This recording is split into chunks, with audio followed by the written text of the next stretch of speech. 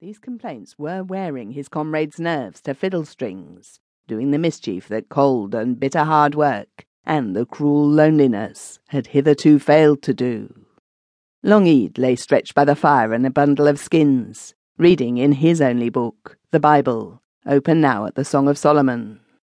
Cooney had finished patching a pair of trousers and rolled himself in his hammock, whence he stared at the roof and the moonlight streaming up there through the little trapdoors and chivying the layers of smoke.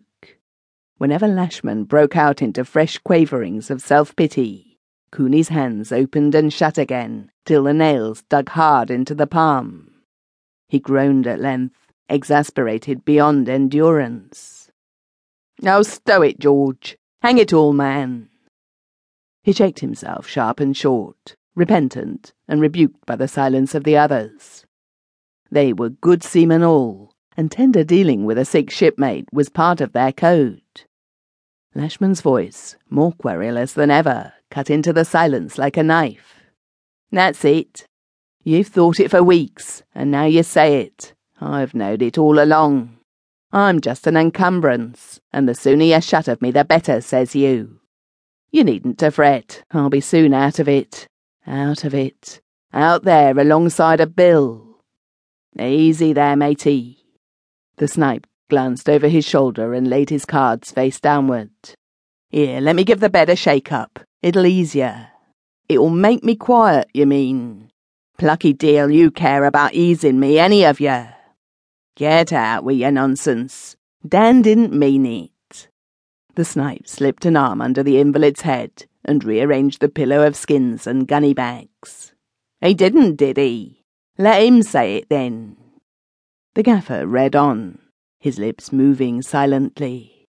Heaven knows how he had acquired this strayed and stained and filthy little demi-octavo, with the arms of Saumarez on its bookplate. The 6th volume of letters writ by a Turkish spy, who lived 45 years undiscovered at Paris, giving an impartial account to the divan at Constantinople of the most remarkable transactions of Europe, and discovering several intrigues and secrets of the Christian courts, especially of that of France, etc., etc., written originally in Arabic, translated into Italian, and from thence into English by the translator of the 1st volume, the 11th edition, London, printed for G. Strahan, S. Ballard, and a score of booksellers, MDCCXLI. Heaven knows why he read it, since he understood about 1/2, and admired less than 1/10. The Oriental reflections struck him as mainly blasphemous, but the gaffer's religious belief marked down 9/10 of mankind for perdition, which perhaps made him tolerant.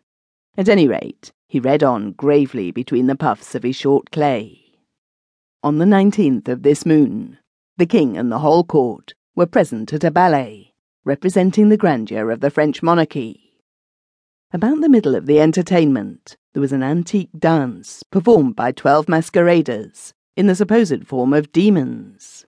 But before they advanced far in their dance, they found an interloper amongst them, who, by increasing the number to 13, put them quite out of their measure.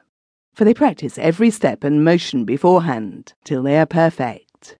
Being abashed, therefore, at the unavoidable blunders the 13th antique made them commit, they stood still like fools, gazing at one another, none daring to unmask or speak a word, for that would have put all the spectators into a disorder and confusion.